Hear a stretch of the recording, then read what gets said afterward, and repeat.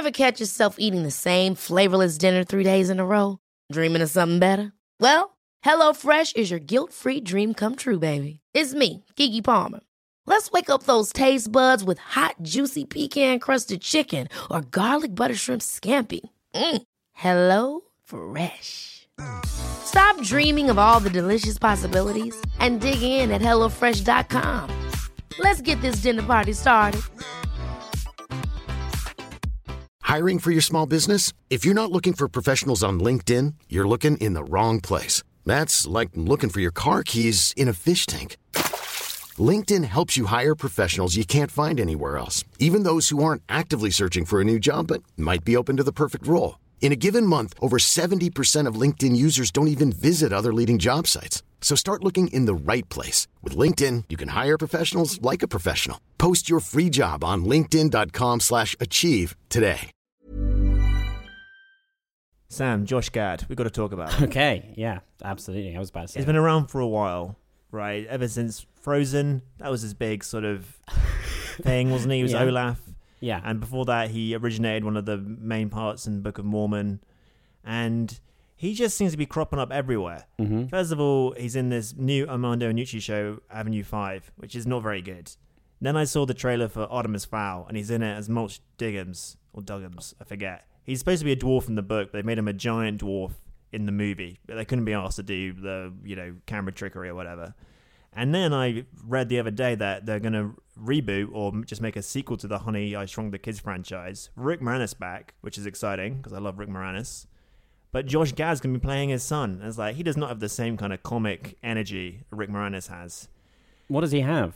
And, it's the sort of thing where it's like James Corden or something. If you're just overweight in Hollywood and a guy, you have to be like the comedy thing.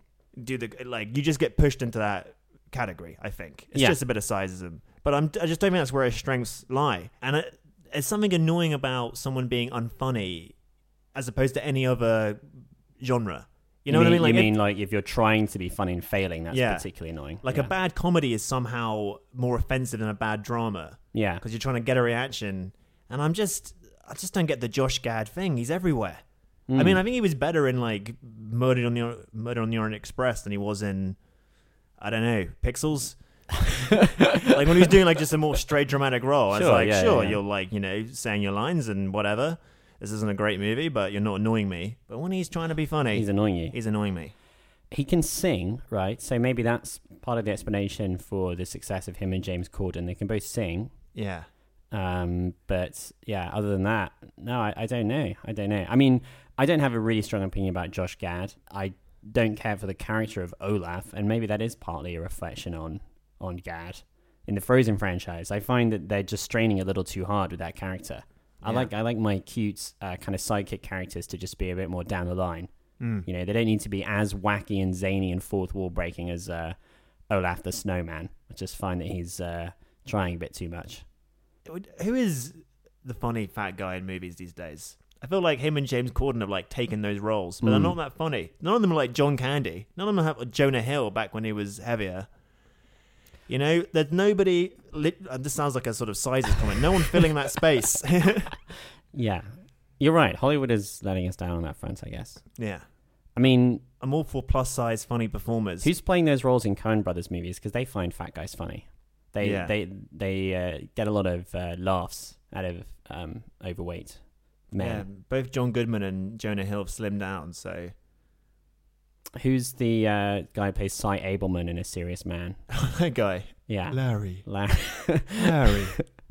Yeah, maybe he could do it. Yeah, he can fill that. Yeah, niche. he should play, despite clearly being older than Rick Moranis. Rick Moranis? Clearly being older than Rick Moranis, he should play his son. I think that'd be good. I agree entirely. Sorry, I was lost in reverie thinking about Rick Moranis there. Why am I here? What is going on? You're here because this is a podcast all about your fourth year at a magical school for wizards. Just before term starts, you and your friends get the tickets to a wizard sporting event, but after the match is over, people dressed in evil costumes set fire to all the visitors' tents, which causes a frenzy across the magical community. That same year, the Magical Wizard School is hosting the Tri-Wizard Tournament, a magical tournament between three well-known schools of magic. The contestants have to be above the age of 17 and are chosen by a magical object called the Goblet of Fire.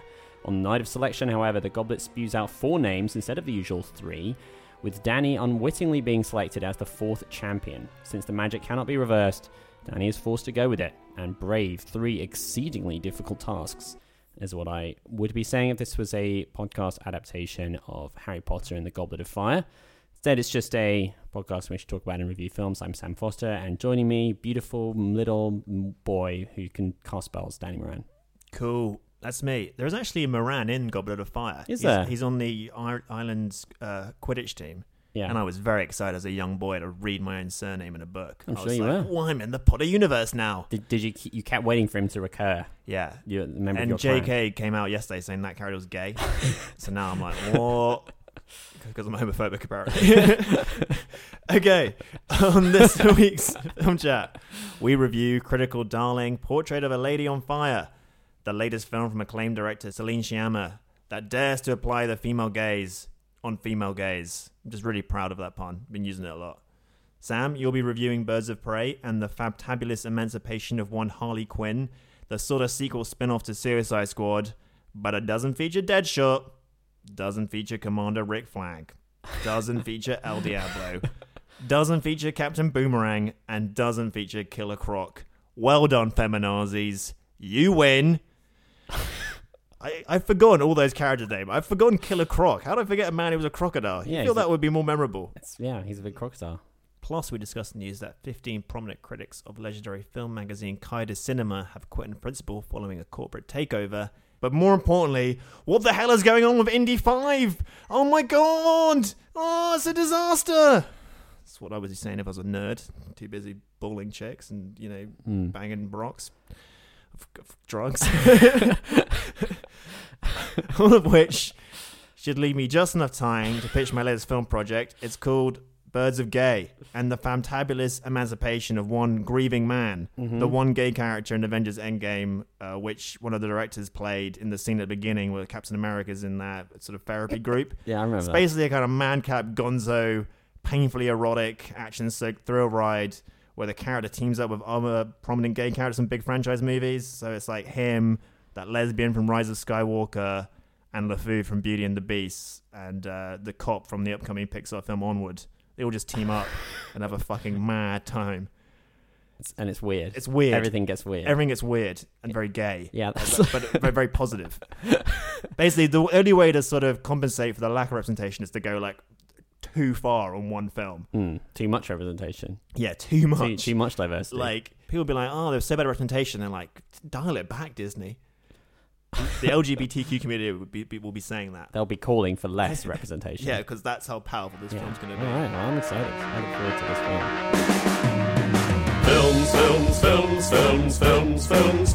Films, lots of films. Movies, good films, bad films, fun films, sad films we love, weird films, Lars von Trier films, old films, new films, some John Woo films that star Peter Finch, films by David Lynch, films, short films, 6 hours long. We've got films up to your gills with films, movies.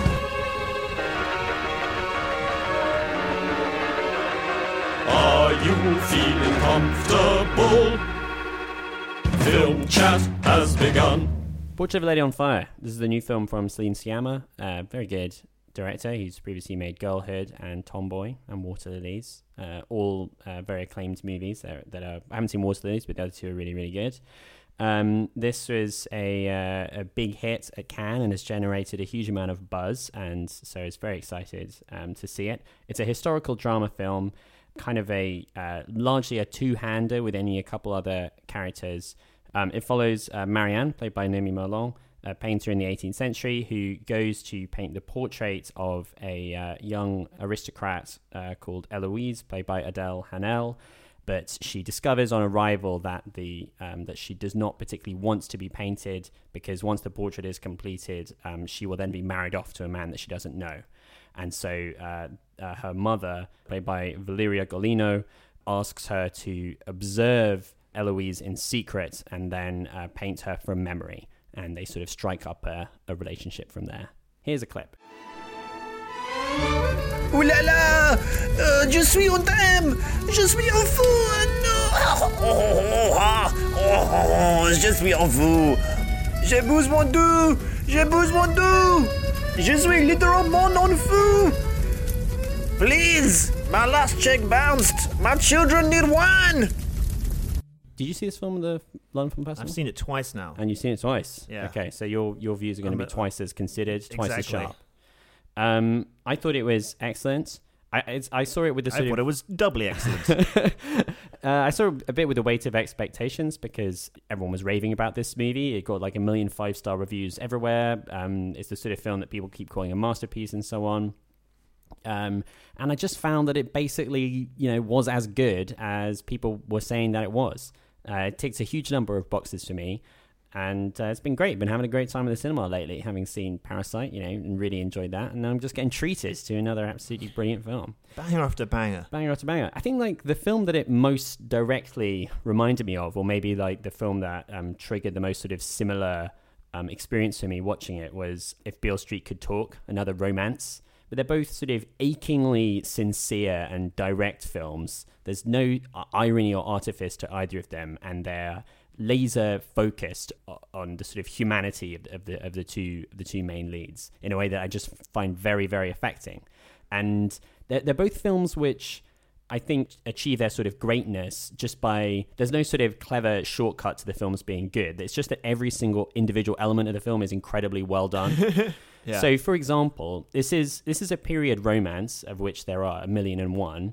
And it shares with the standard period romance the kind of understated nature, and everyone's sort of a bit reserved and repressed, and there's a lot of meaningful glances, and people make these little remarks that contain great, truths or huge feelings or whatever. There's a lot of people just gazing at each other, and everything is being expressed in those little glances and all that kinds of stuff, which is very easy to be trite. But simply by being a great filmmaker, putting a lot of effort in and doing it the best it could possibly be, like it just works. Like when people say little comments that contain a lot of meaning, they actually do, I think. Yeah. There's a lot of meaning in this movie. It is stunningly crafted. It looks really beautiful. It's like the photography is really great, and it's an incredibly precisely made film. And there's something that's so kind of captivating about how it's kind of austere and the elements are quite small, but every little camera move, everything that anyone does is sort of freighted like with meaning and has impact. The camera's always doing these little movements to reveal things, or just there are these small, things that happen, and it all lands. And it achieves all of this with basically no score, which is another thing that's very impressive. There's like 2 pieces of music in the movie, and when those happen, you really notice it because there's no music otherwise.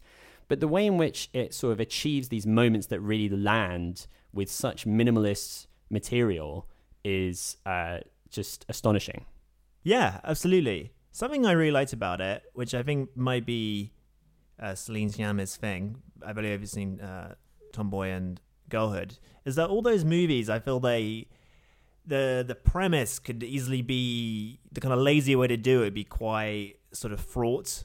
And even though this movie, it kind of like, it occasionally has these kind of bravura moments where it kind of leans into the gothicness a little bit, but it's kind of like a female hangout movie for a large part. It's like there's maybe like 2 lines said by a guy in the whole movie. And from the beginning, there's like crashing waves, and she's going to the place and she can't see the woman. She hasn't been outside for a while. It's so like a bit overripe almost in its like setup. Yeah. But then it kind of, don't know if it's out to subvert your expectations, or it's just like doing its own thing and you just have a certain amount of baggage. But then it's just all about them kind of chilling out and having a great time. It's a movie where it's not like tragic in that, if they were born in a more enlightened time, it'd be fine. It's not like Titanic, but the iceberg is society. You know what I mean? Like, it's not like Dune romance because whatever, like, they're in the 18th century. It's more like the characters are fully aware of the time they're in. You know what I mean? I feel like often period films about forbidden love or anything have this sort of like the kind of doom of like what could have been is laden over everything so absolutely, like thickly. I think that gives the film much greater impact, because if the movie is made the other way, then it gives the audience a very cheap get out, which is that, oh, well, it would be fine if it was now. Yeah. You know? Whereas this film, I think, feels much more universal, and that the constraints that are on their relationships feel much more sort of relatable in that way. It has a bit of a utopian quality to it in some ways, in that they're like, just in the way they interact, like they're kind of free from the constraints of society for a little bit. They're kind of gifted this grace period, where the two of them can spend time together, along with a maid character. And there are scenes of them just playing cards and just like getting along really well. But I was reading an interview with Celine Sciamma when she said that she's talking about how, you know, people describe the film as utopian to her, but she's not sort of trying to invent something new. She's sort of drawing on her own experiences. And in that way in which it is grounded in like everyday interactions, I think is part of what's powerful about it. That's another thing that made me think of If Beale Street Could Talk, like in that movie where the couple are clearly meant to be together, but the film is so sort of like amazed by just how kind and respectful they are to each other. Yeah. Do you know what I mean? And it sort of seems magical almost, even though it's like people relate to each other in this way all along. And in doing this, I felt like it kind of illuminated the oppressions that people face in their relationships, or like the ways in which society is set up to kind of get people to dominate each other kind of by their absence. And that the fact that the movie is a queer romance is like critical to that. Yeah. Because it's a comment on, this is something else that Sciamma said, is that she called the film a manifesto for the female gaze. And obviously it's all about women looking at each other. Like Parasite is not a film that's like subtle about its sort of visual imagery. Yeah. Like it's literally about women, you know, staring at each other. But in the kind of classic male artist, female muse setup, there's an obvious hierarchy there. And, you know, the muse is just there to inspire the artist, and clearly one is sort of above the other. And with them both being women, they have this totally egalitarian relationship. And the film is really about equality, but like just in interrelationships, on a sort of micro level, just the way in which people speak to each other and like treat each other. And in that way, quite, you know, that's part of what makes it so sort of inspiring and affecting. It's a demonstration of how liberatory it is to have, you know, more different kinds of people make films. It's like that you're watching a romance where it's not like one person is not trying to possess the other person, and you're like, that's actually sort of weirdly unusual. And it just feels so sort of refreshing and nice to see it. And I think the way the film handles it's kind of more cerebral stuff I really liked as well. There's a scene of them discussing the myth of Orpheus and Eurydice, which you could... You know, I suspected that might have more than one meaning when I watched the film. Exactly. And the second time... You're like, yeah, definitely. Yeah. Which is a kind of story about the male gaze literally like killing somebody. Yeah. And so who's looking at who, and when people are looking and when they're turning away, and what you can see is very important in the film and is always being referred to. But it's all in a way that feels so deeply connected to the emotional impact, rather than just a kind of little clever bit of game playing on the part of the writer where they make things link up. Yeah. And something that the film, like, when I could really tell that the film had sort of worked on me, is that after seeing it, I went and got a coffee, and I was just sitting down, and like I didn't like properly like cry during the film. I am a bit of a film crier, but I didn't really, but I got, you know, I teared up a little bit and stuff. But then I was sitting down and I just like thought about, I made a connection in the movie between like two of the elements, and it just like brought tears to my eyes like after the film, which is quite unusual, because I was like, oh my goodness. Yeah, I was quite, you know, I was impressed by that. Yeah. I was like, that's good. It's doing it. Yeah. That's what you want from stories, you know, you want them to sweep you up, affect you afterwards. Yeah. So I thought it was great. Yeah. I mean, it's just brilliant. It's an incredibly like confident, just sort of consummate bit of filmmaking. You got to go check it out. This is a 5-star film out of 5. Ever catch yourself eating the same flavorless dinner 3 days in a row? Dreaming of something better? Well, HelloFresh is your guilt-free dream come true, baby. It's me, Keke Palmer. Let's wake up those taste buds with hot, juicy pecan-crusted chicken or garlic butter shrimp scampi. Hello Fresh. Stop dreaming of all the delicious possibilities and dig in at HelloFresh.com. Let's get this dinner party started.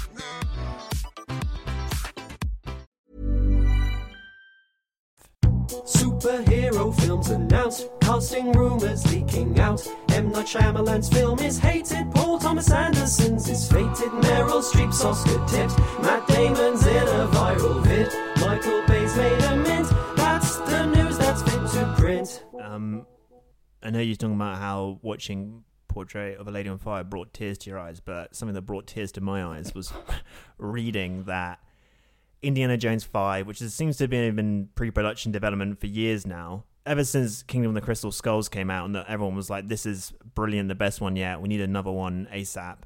It's been trundling along. Steven Spielberg, like a year ago, said like it's going to be his next movie, and there's like a release date of 2021 penciled in. Harrison Ford's back, but Spielberg is stepping away. He's like, for no other reason than he just feels like he doesn't want to do it.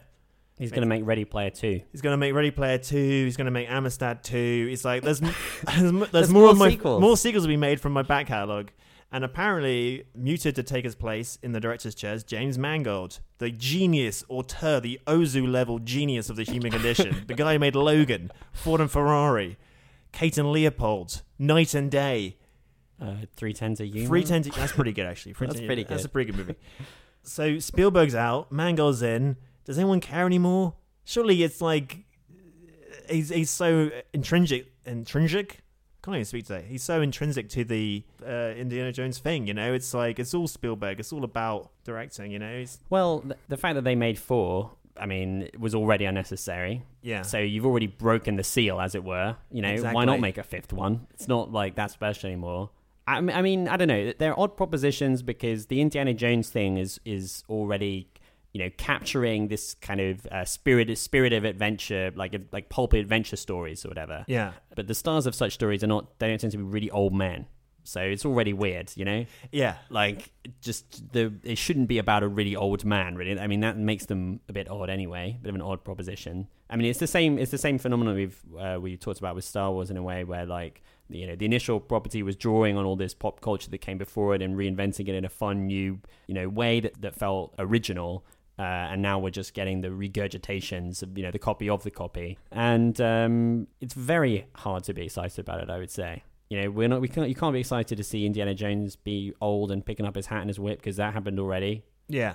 Has Harrison Ford really changed that much in kind of his appearance or demeanor since Indiana Jones 4? No. It's kind of the same dude. More gruff, I don't know. Even more gruff. Even more old. I don't know. Maybe, unless he's starring alongside a fully CGI dog. I don't care. I don't care.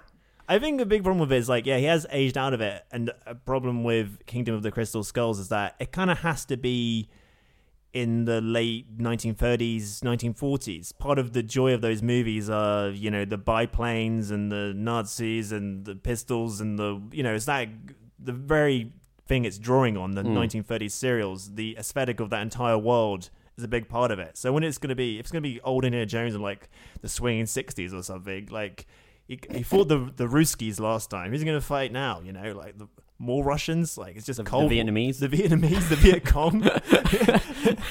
The Viet Cong. I hate those guys. Yeah, as the sort of villains become less and less obviously evil.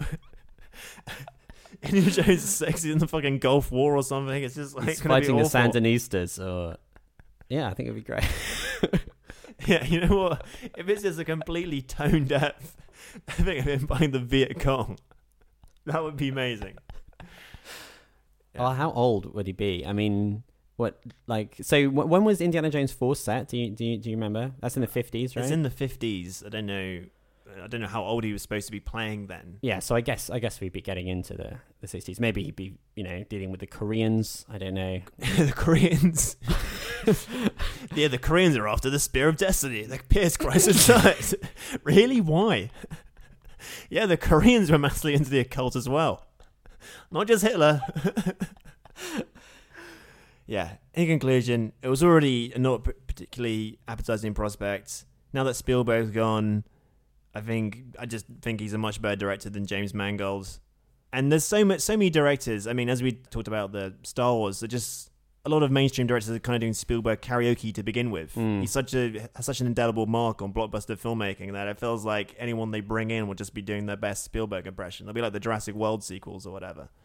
So I think it will be bad, but hey. You know how part of Spielberg's style is this really dynamic camera Yeah. that's always kind of always moving around and has a lot of energy and has a feeling of sort of youthful vigor to it. Yeah. Would you say? Yeah, I would. You would. So what do you think you could direct a movie as if the camera was also 77 years old? Like, would that make it work? Like a Michael Haneke movie, just slow. Slow, but also a bit stuttering, like not smooth pans, like yeah, so the little, the head's a bit cropped off, like just a little feeble. Yeah. So that there's an explosion and the camera doesn't quite pan quick enough. Yeah, you kind of hear the noise in the back, like, oh. Or frustrated, or like when the camera kind of pans down as if to sit and it just sort of lets out, there's like a long sigh that just gets let out. You just hear that, so that when the movie is still following Indiana Jones, at least the style of the film matches the subject. Yeah. I'm looking for a slightly senile, ill kind of tottering gaze. Gaze. From the director. Yeah, people went mad for this female gaze, but I think the old senile man gaze is going to be the new breakthrough in cinema aesthetic. We're not seeing enough of it. Absolutely not. You're a teacher? Part-time. Time to wade into a topic of which we know little. The politics of French film criticism. So the famous magazine Cahiers du Cinéma, which launched the French New Wave, and Godard and Truffaut used to write for it. Yeah, it's the French Sight and Sound, I guess. It's the most prominent, sort of respected film journal in France. The entire staff of the magazine have quit en masse, which you may have heard about, after the film was taken over by a set of new shareholders. The journalist said in a statement that the new shareholders include 8 producers who create a conflict of interest for a critical publication. Whatever articles are published, there would be a suspicion of interference. And this is astonishing. I don't know if there's been a precedent for this kind of thing, of the entire staff of a magazine resigning. I mean, we saw there was kind of a similar thing with the website Deadspin in the US, where they got taken over by a wealthy investor, and then basically the entire staff ended up revolting and sort of publishing articles making fun of him and so on. But this is... this sort of sudden mass resignation seems quite new and is very, very impressive. Well, it was brought about because they said it was going to be a change in direction to a more relaxed tone or something. Just maybe it sounded like they were going to defang the publication. They wanted it to be a little more chic, like it used to be for decades, and convivial without being insulting. Which is bullshit, because it's famous for being quite a political magazine. Yes. This is something else the writers and editors said in their statement. Cahiers has always been a politically engaged outlet, taking clear positions. They pointed out that one of the magazine's most famous articles, François Truffaut's A Certain Tendency in French Cinema from 1954, was a fierce critique of bourgeois French cinema. Also, apparently the new owners are big supporters of Macron. Ugh. Say no more. And the staff have been critical in the last few months of the media treatment of the Yellow Vest protest and proposed reforms to universities. And they question the legitimacy of France's Minister of Culture when he was appointed. So they've been critical of the government, and now it's being taken over by government supporters. So I wonder, I don't know if this will have broader ramifications. I mean, do you know if Cahiers du Cinéma is going to be restaffed, or is it just going to shut down? Or Restaff a bunch of fucking melts. Fucking yes, man. Restaffed by scabs? Yeah, scabs are going to be flocking to LinkedIn to check Cahiers du Cinéma's hiring page. Yeah, it's very cool that they all quit. Good on them. Absolutely. Yeah, I don't know. I this kind of news story is like the political half of my Twitter feed is entering into my trivial film Twitter feed thing. We're like, shit, it's happening. Well, you're a bit more plugged into film Twitter than I am. So what's the response been like? Everyone's just like, yeah, they're standing with absolutely. It's so sort of strange because I don't know. It feels like they're trying to buy the election. Now they're trying to buy the film reviews. It's sort of Jeff Bezos took over the Washington Post. Yeah, exactly. Now they're taking over Cahiers du Cinéma. Yeah, it seems like this weird late-stage capitalism where everyone owns everything. Well, media institutions are weak. Yeah. You know, I don't know, but I would guess that their sales might not be as big as they used to be. Like magazines are in general in like substantial decline and are sort of consolidating, and various ones are shutting down. So also we've got a situation with insane numbers of unbelievably rich people who don't know what the hell to do with their money. So they just do things like buy literary outfits. That's the thing. It's like this bizarre late stage capitalism thing where there's like six companies that own the world. And it's weird this trickled down to now that Coyote Cinemas has had a corporate takeover. That sentence is mad. Yeah. Like, you know, remember Coyote? I don't know what their readership is like. Yeah, so I mean, why buy it? Why buy it? Yeah, Or what just are you leave it gonna do with alone. it? Like, Yeah. is it really making a dent in Macron's poll numbers? Like Yes. Coyote Cinemas reviews of like these movies? Yeah, it is very strange. There's something interesting right at the end of this article. Yeah. Right. The end of this Guardian article about the story, it says that in September 2015, Cahiers put out its most ostensibly politically engaged issue. Its cover featuring a still from the French film One Wild Moment with the title The Political Emptiness of French Cinema. The editorial explicitly singled out Jacques Audiard's Dupin, a surprise Palme d'Or winner, as an example of the kind of BFMization of people's brains. That's a reference to a TV station, in which social unrest isn't a problem to be solved politically, but only a setting for an action film. It's kind of interesting little bit of pushback.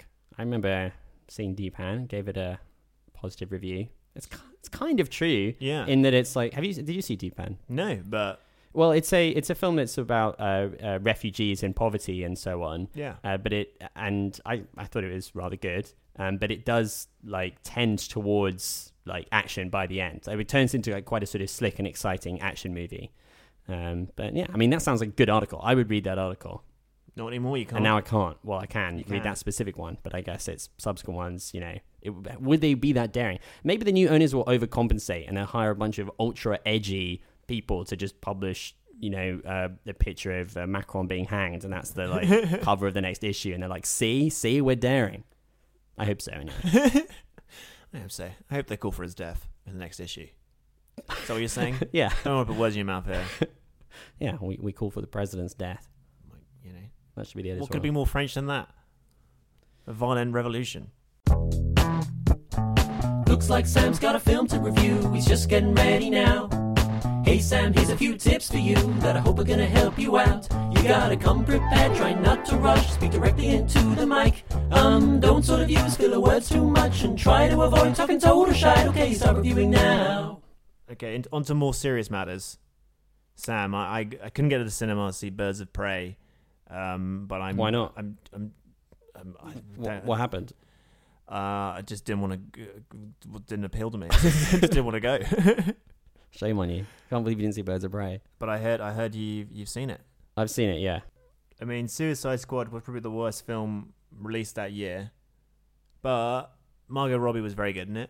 She was one of the highlights. If that highlight might be pushing it slightly. One of the good things about the movie was her and her performance.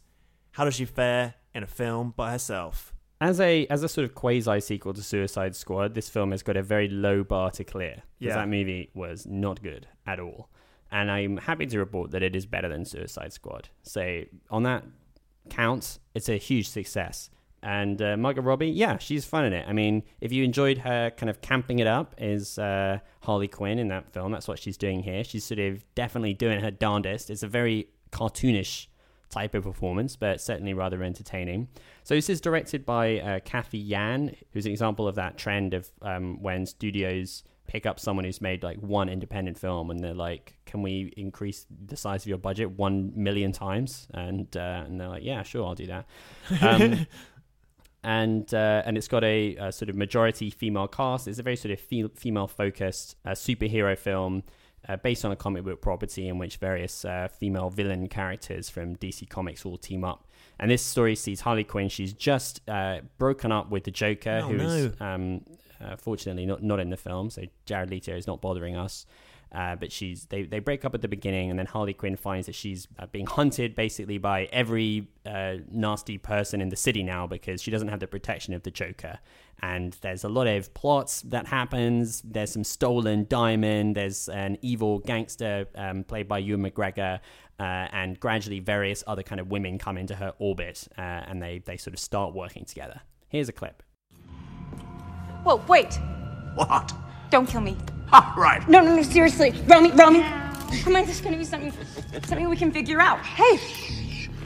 Wait, you lost something, right? You lost something. I heard you say it. A diamond.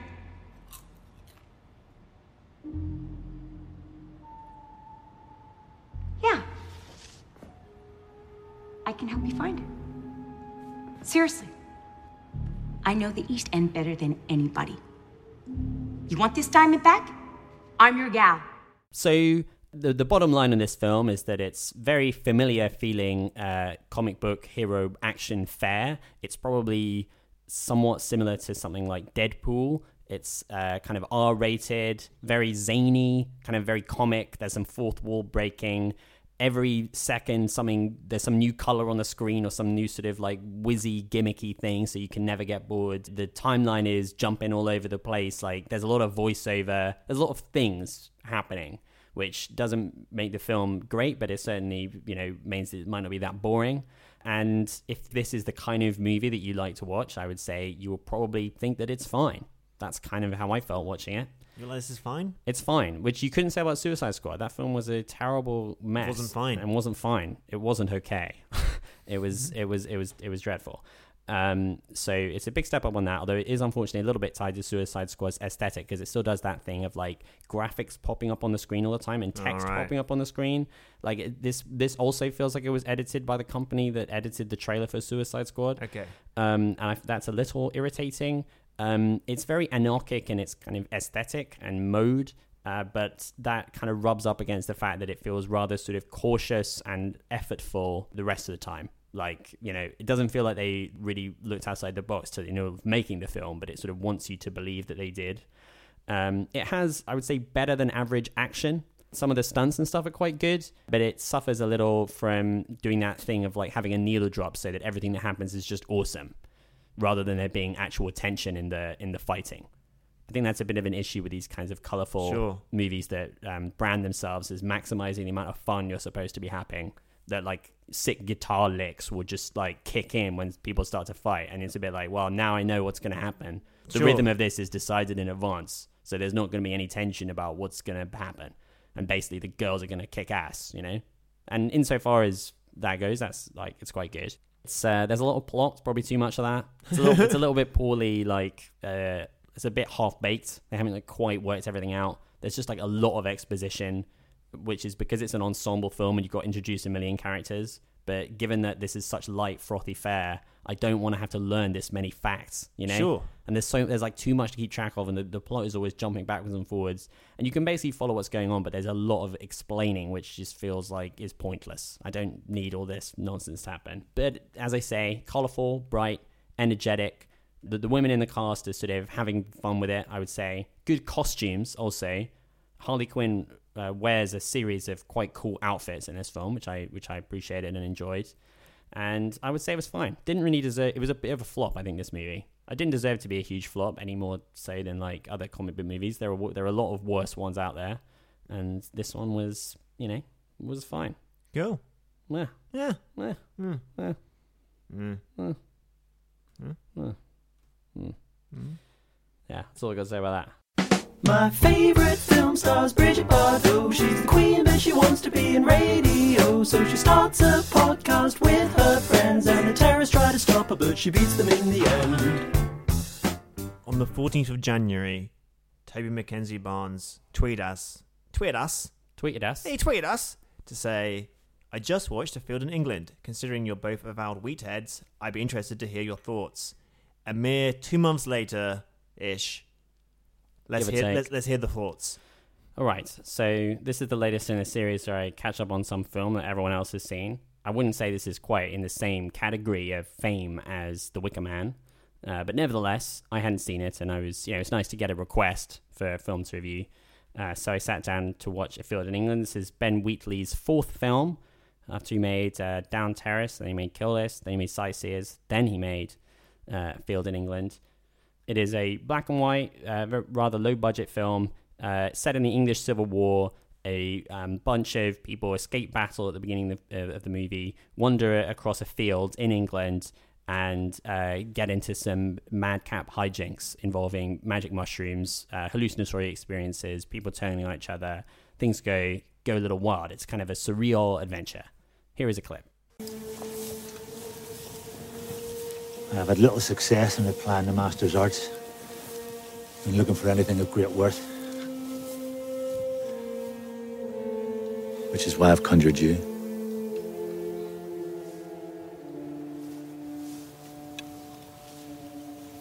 This place holds a great treasure. I am certain of it. I merely require a keener eye to pinpoint a particular location.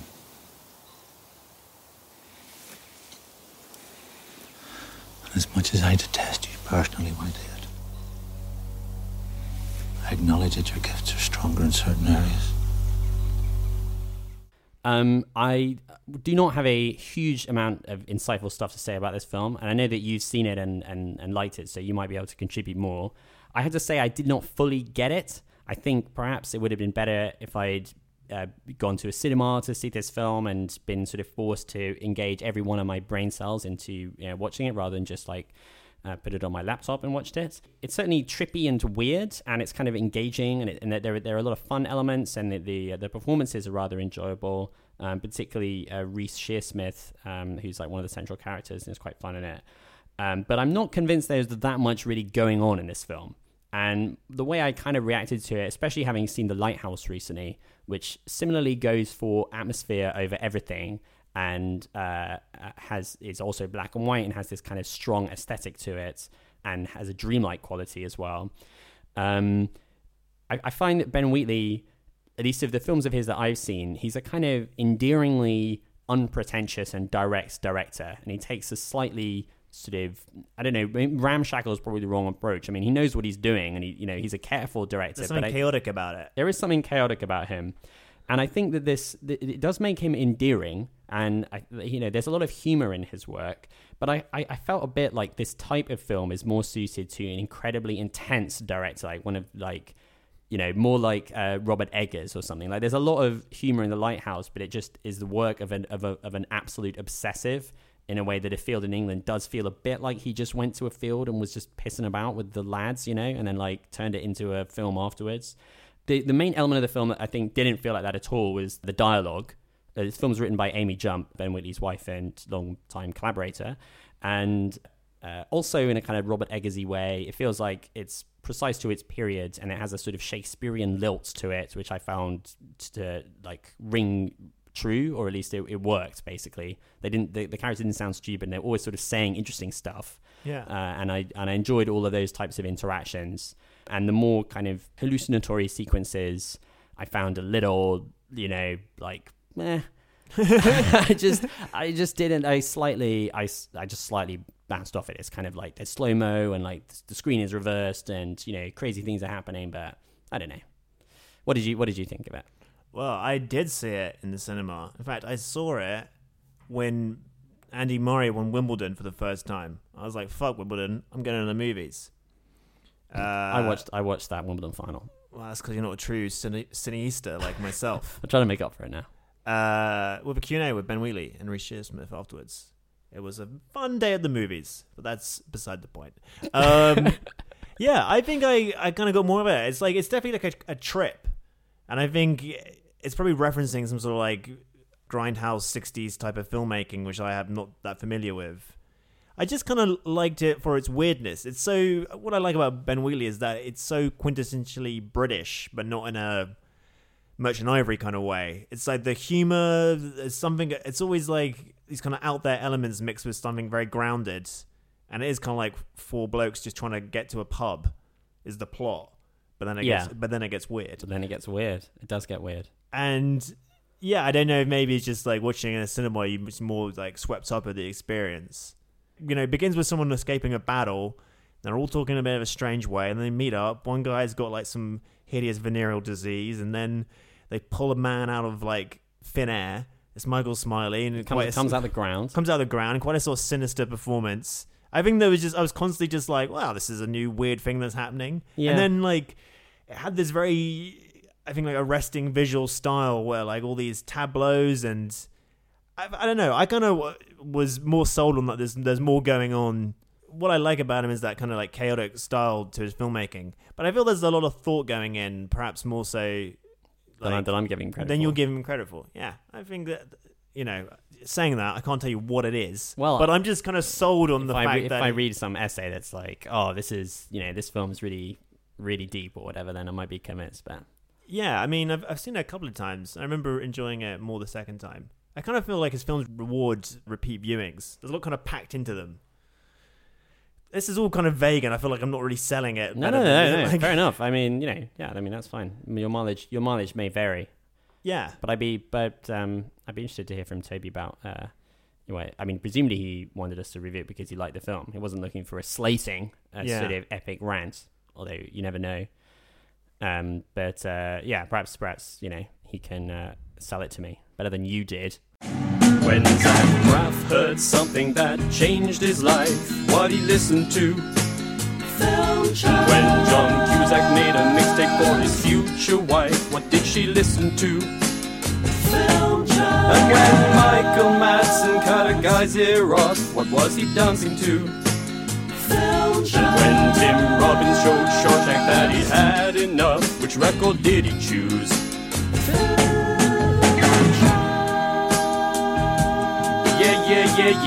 Yeah. Danny and I have just taken a little peek at what's coming up, see what we're going to be reviewing. It's a little thin on the ground. Yeah. That film Escape from Pretoria that we saw together is coming out. We could review that next week. And The Color Out of Space, which you've seen, is also around. That sort of trippy Lovecraft adaptation with Nicolas Cage. But other than that, it's not a crazy month, this one in March. Oh, and Baccarat, I've seen that as well. Anyway, so this might be another good opportunity for us to catch up, or for me to sort of fill in some of these gaps in my film knowledge, and then fail to understand them and give them kind of middling reviews and upset our fans. And so if you have anything else that you would like me to watch, or you'd like Danny to watch it, he's available too. I've seen there's gaps in my knowledge. In his knowledge. So just get in touch with us and suggest something, and then we can review it. Danny, any final words to cap off this episode? Ooh, that was enough. That lady's on fire. Is that what you wanted? Yes. Is that what you wanted? That's what I wanted. Yeah. Thank you. All right. Thanks for tuning in this time. Please tune in again. See you then. Bye. Bye-bye.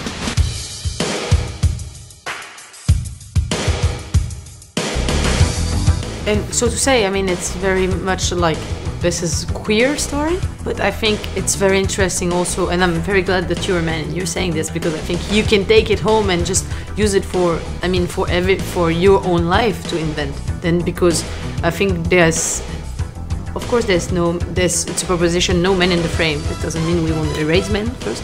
It just mean that it's a proposition like for a movie for 2 hours, it's okay. And what I mean is, like, I think what is the biggest change in this movie is that we are based, as Noémie says, erotism on collaboration, on imagination, and not on a domination that would be most of the time the strongest lift. Let's say, like, for erotism would be domination. And in our situation, we're like, equality is actually very exciting, very much more exciting. There's much more possibility for you to create, for you to investigate all the possibility in life and in art and in sex life as well. So.